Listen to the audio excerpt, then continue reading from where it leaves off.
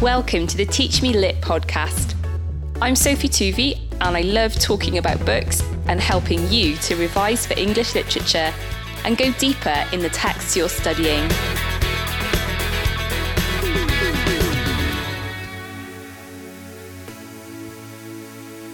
I'm going to look today at this past paper question on A View from the Bridge, which is that one of the key themes of the play is the failure of plans, hopes and dreams. Now, I think this question is a great question because it really gets you to look at the play as a tragedy. Because really the way I would start off answering this question is going straight to the fact that it's a tragedy and therefore it is about the inevitable failure of the hopes and dreams, particularly of the protagonist, Eddie, but also the other characters as well. Now, what's important is that when Alfieri introduces the characters and the situation of the play in what is functionally a kind of prologue or chorus at the beginning of the play, Alfieri notes several important things. Firstly, that he himself was born in Italy and came to America when he was 25. So he himself is an immigrant, and these characters in the play are one step away from Italy in terms of, their first generation or second generation Italian immigrants living in this community near Brooklyn Bridge. Now, Brooklyn Bridge, the bridge that's in the title, is a symbol of America, of a successful part of America, and it symbolises that American dream, that key idea that anyone can come to America, can start a new life and can be successful and achieve whatever they want to achieve. But the bridge is a symbol of opportunity, and yet the bridge is also a reminder of the gulf between, say, for example, the Italians and the Americans. It can also be a symbol of potentially even death. In Miller's other plays, characters jump off a bridge. It can be a sense of despair and a sense of a gulf that you just can't cross. So there's that kind of paradox of the bridge meaning different things.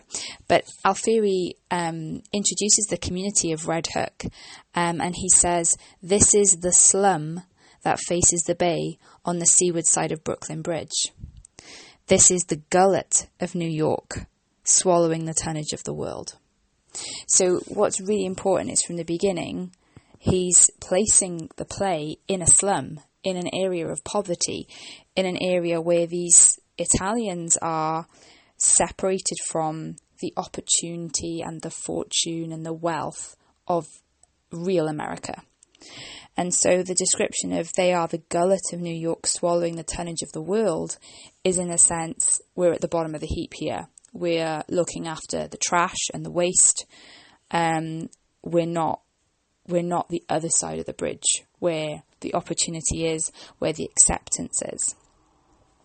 Now that's important to bear in mind because the protagonist of the play, Eddie, is a longshoreman working the docks. So, he's a poor guy. They live in a tenement building. Eddie is not a successful guy in American terms. And yet, in the eyes of the Italians who are suffering from extreme poverty, he is. And this is one of the big things about plans, hopes and dreams in the play, is the sense that Miller creates of relativity, that one man's success is another man's failure and another man's failure is another man's success. Eddie is really aware of his place in the pecking order, a sense that, he knows he's not made it in terms of the American dream and, all of that. And yet to Marco and Rodolfo, coming from their background, Eddie's made it. He's in a great home compared with what they're used to, and he's earning, to them, good money. So much of it is subjective. And I think it's fair to say that when we open the play, Miller very deliberately introduces and refers to the plans, hopes and dreams of the main characters.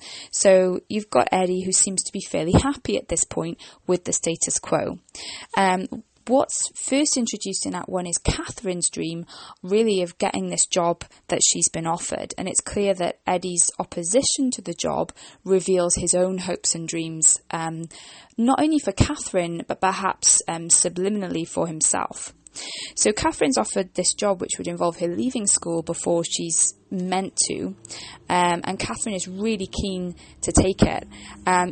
Even when she describes it, she says how it ain't exactly a secretary, but it's a stenographer first, but pretty soon you get to be the secretary.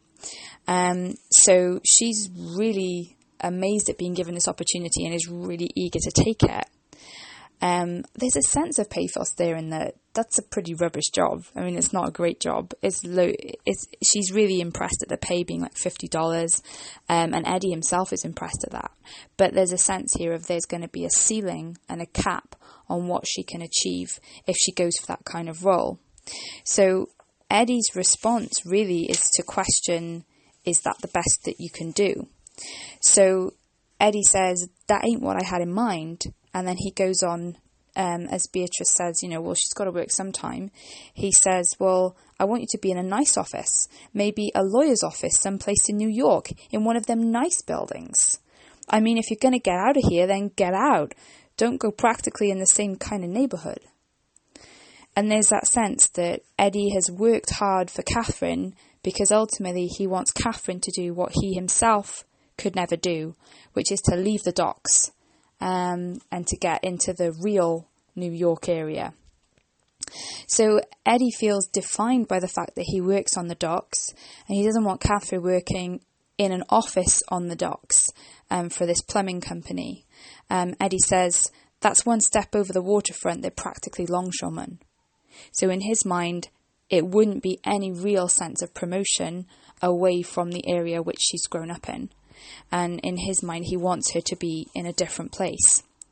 But of course, we're made aware in Act 1 of the other motives which mean that Eddie's so reluctant to accept this job that Catherine's been offered. And of course, it is his taboo desire to have Catherine for himself. And that is really the key hope and dream that Eddie has, that he can't even admit to having, that is inevitably going to fail. And several other characters throughout the play, in important key moments, try to get Eddie to confront this dream of his, this taboo dream, to have Catherine for himself. Both Alfieri and Beatrice say, you can't have her. Alfieri sort of makes a joke at one point, you can't marry her. Someone else has got to. And Beatrice, when Eddie's going on and on about my name, Beatrice says, you want something else, but you can't have her. So the whole play is really about Eddie failing to come to terms with that failed dream, failing to come to terms with the fact that he can't have Catherine for himself. But it also references all these other important dreams that the characters cherish. And at the core of the play, with the migrants coming over for work, really there's a core message here of everyone's desire for a better life. What's really poignant is when Marco and Rodolfo arrive. Rodolfo's reaction is, she said they were poor. As they're looking at this slum in Red Hook, his reaction is, wow, we've made it just getting here. And so immediately Miller is making us aware of the different layers and levels of hopes and dreams of the characters. Now, it becomes pretty clear early on that Rodolfo's ambitious. He wants to make it. He says, I want to be an American. Then I want to go back to Italy, and when I'm rich, I will buy a motorcycle. And we can see him, with the pay that he's getting from his work, splashing cash on what Eddie disdainfully calls pointy shoes and jackets and records. But we can see in Rodolfo that desire for acceptance and success and recognition. And out of all the characters, actually, Rodolfo is probably the only one who does get what he wants. He does manage to marry Catherine. We are by no means clear that his motives for marrying Catherine are good motives, because, as Eddie said all along, hey, if he marries her, he's made for life. He's an American citizen. So it's interesting that Rodolfo doesn't really do anything to make us doubt Eddie's perception of him. He goes around splashing the cash and showing that he's desperate to stay in America. So he's also clearly willing to manipulate Catherine in order to achieve his dream. As soon as she says, hey, why don't we move to Italy? A dream of her own, which is kind of emerging when she meets Rodolfo, and she has this romanticized idea of what their lives could be like in Sicily, where the oranges grow on the trees. Immediately, Rodolfo is very quick to crush that dream and say, we can't do that. That's never going to be an option. And he says it's for good motives. I would be stealing your face, in that kind of vivid image of, I'm going to take you to a poor country where you're going to suffer. But I think it's clear that as he leads her to the bedroom, he's very clearly manipulating her in order to get what he wants, to fulfill his dream. And he doesn't seem to care how he does that. So Rodolfo, a very ambitious, driven character, and Eddie just can't compete with him. Eddie can't keep up with him at all. So at the beginning of the play, when the immigrants arrive, Miller sets it up as, what are the hopes of the characters? Well, the hopes are that Marco and Rodolfo will be established in America and that Eddie will be blessed by having them. That's something that Beatrice sort of says, I hope they're a blessing to you. Of course, the opposite is true. This is a tragedy, so we know that it's not going to have a happy ending. And we watch as Eddie's hopes and dreams, particularly for Catherine, get torn apart as the play progresses and as Rodolfo moves in. But another interesting figure to look at would be Marco, because Marco's obviously coming with a very different attitude to Rodolfo. He has a wife, he has children who are apparently starving, and his greatest happiness in the play is being able to send money home to them. So in terms of Marco having any real ambition for himself, he says, when you have no wife, you have dreams, which implies that he himself has no dreams anymore. His hope is a very low hope for just mere survival, and a survival that is going to mean a prolonged separation from his family, which is obviously a really sad situation.